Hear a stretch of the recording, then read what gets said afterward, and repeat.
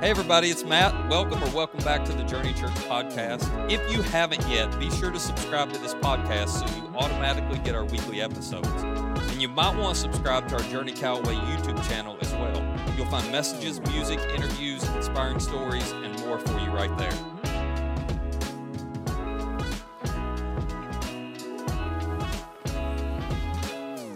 Have you ever been disappointed with God? Go ahead, you can be honest. I certainly have. I will admit it. Have you ever thought about walking away from God or maybe just not taking Him as seriously because you were disappointed in Him? Well, let's talk about it in episode 3 of My Last 365. So this may be a little dangerous, but let me take a guess as to why you were disappointed with God. I bet you were disappointed with God because you were disappointed with your life, or at least something in your life. You know, we all assume there's this direct relationship between life and God. In other words, when life is good, well, God's good too.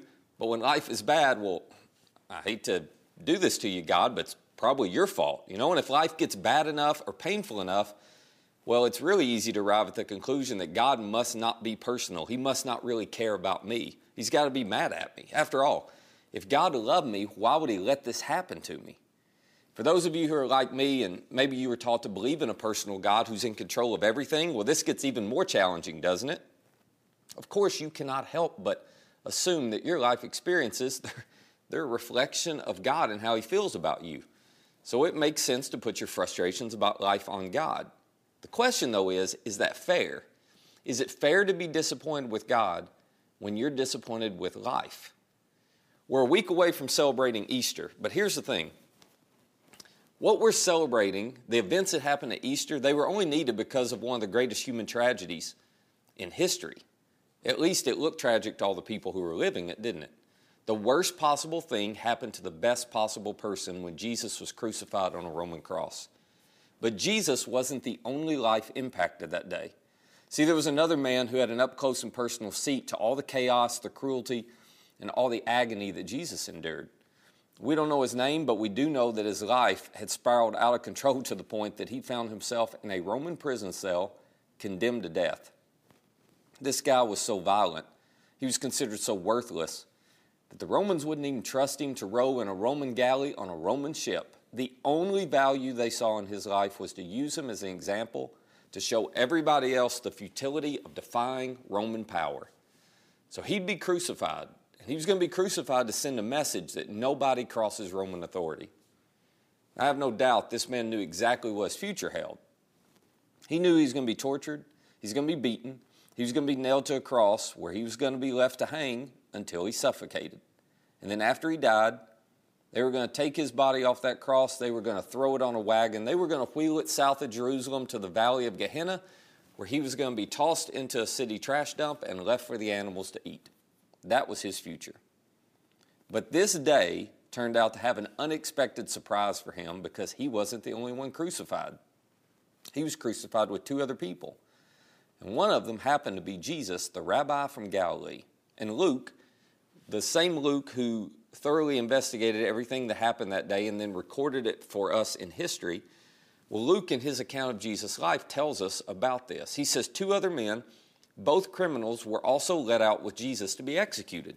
And when they came to the place called the Skull, they crucified Jesus there along with the criminals, one on his right, the other on his left. Now, we just read through this sometimes, but pause for a minute because there is so much pain, there's so much torture, there's so much agony and noise and terror and violence and mourning packed into those short sentences. You see, the crucifixion, it didn't happen quickly. It took hours and hours, sometimes as long as 2 or 3 days for these people to die by crucifixion.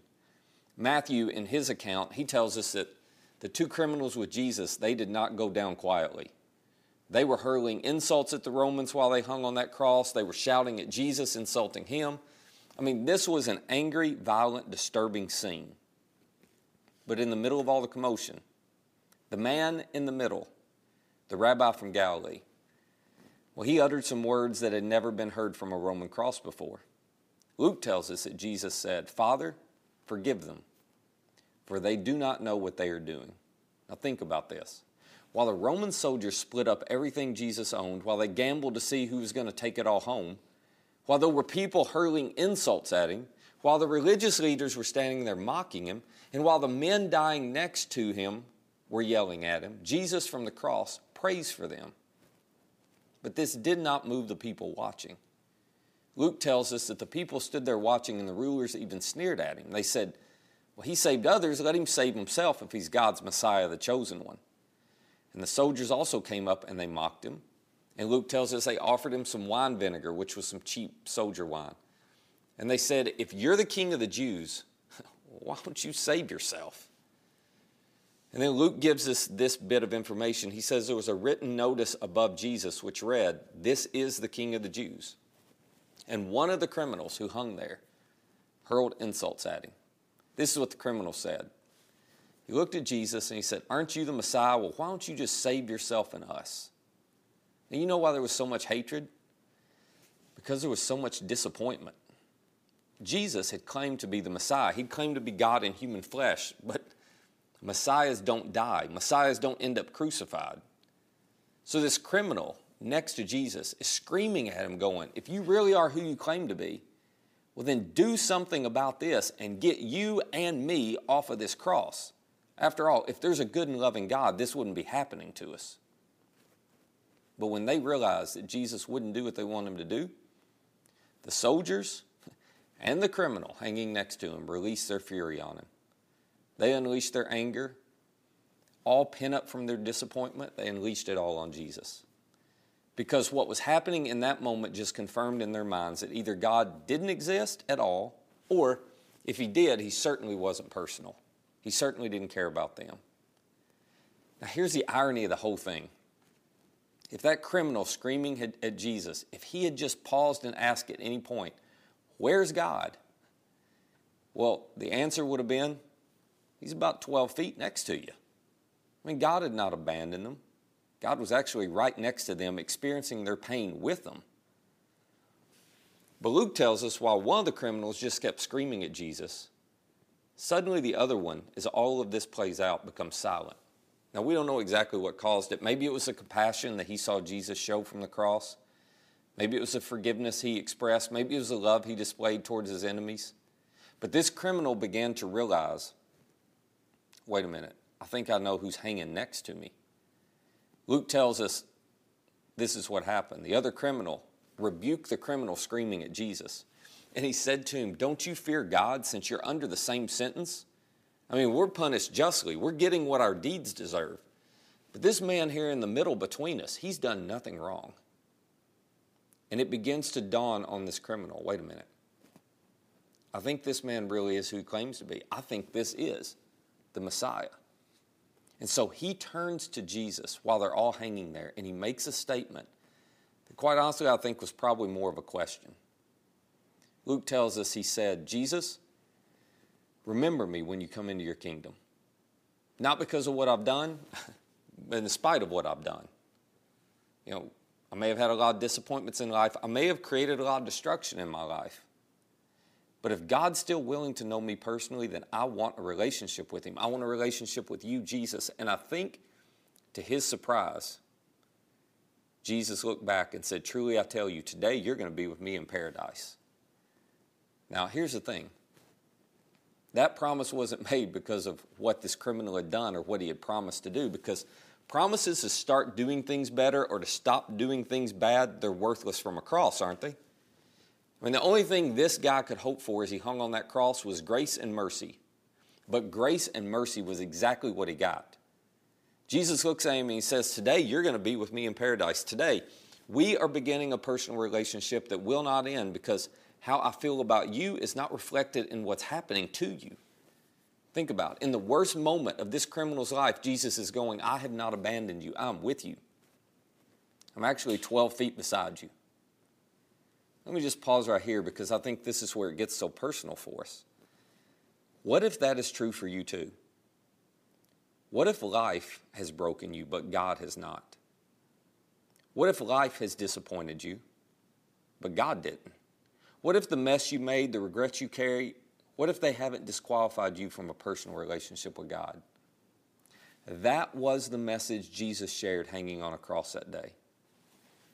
And I find it fascinating that God chose to spend his last breaths inviting the most sinful of people into a relationship with him. That's pretty extraordinary, isn't it? So let me ask you, have you confused what life's thrown at you with how God feels about you? Have you drawn conclusions about God based on what you experienced or what those you love have experienced that maybe they're not true? See, over the last 365 days, we have all experienced some difficult moments and some dark moments. We've all found ourselves disappointed at times, haven't we? We're disappointed with life. We've been disappointed with what life threw our way, but here's what I know. My experiences, they do not equal God. Matter of fact, the truth that I have come back to over and over again in the middle of all the challenges and disappointments of this last year is simply this. Nothing matters more than a personal relationship with Jesus. Nothing matters more to me than knowing I have a personal relationship with Jesus. Nothing matters more than knowing I'm his child, he's my heavenly Father, and there's no circumstance in life that will change that. Life can get as rough as it wants to get. I'm confident God's still with me. I'm confident God's still for me. And I am confident God is still by my side. And you know why I'm so confident in that? Well, the cross proved it. And the day I turned to Jesus and I said, I need your grace and mercy and forgiveness and love, he gave it to me just like he gave it to the criminal on the cross. I hope you know, or if you don't yet, I hope you will come to learn that life happens, but God can still be trusted. Life happens, but that does not diminish his love for you. Life happens, but he wants you to be personally connected to him if you'll invite him to. All you have to do is open your hands and say, okay, Jesus, I'm going to trust you with my life. The minute you do that, you experience the life-changing, transforming grace and love that comes when you are in a personal relationship with Jesus. You'll experience the same thing the criminal on the cross experienced. So today, I want to ask you to do something that may be hard, but I'm telling you, I just think it's so worth it. Regardless of what you have or are experiencing in life, will you open up your hands? Will you surrender your life to Jesus in spite of what life may have thrown at you? Listen, Jesus has done everything he can to make a relationship with you possible.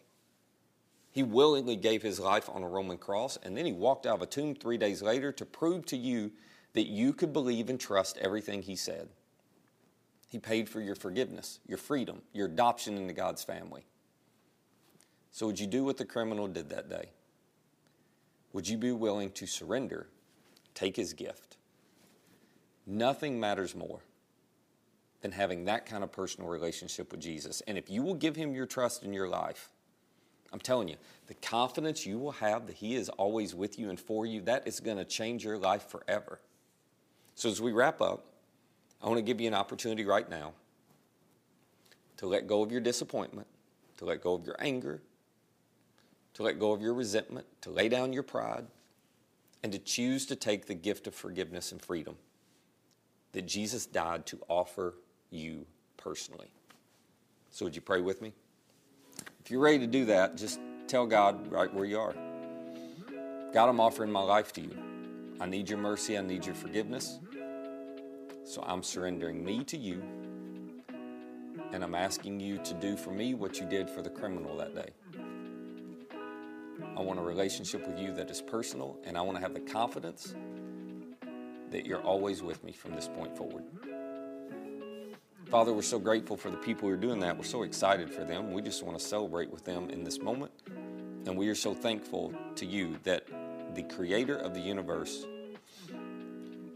the one who is so great, at the same time you want to be so personal to us. So thank you for showing up where we were and for showing us exactly who you are and how you feel about us. It's in Jesus' name we pray. Amen. Hey, if you'd like more content like this, subscribe to our YouTube channel and download our Journey Callaway app to access all of our recent message content. And our app is the easiest way to share this content with a friend. For more information on our church, be sure to visit journeycallaway.com. That's journeycallaway.com. Thanks for listening.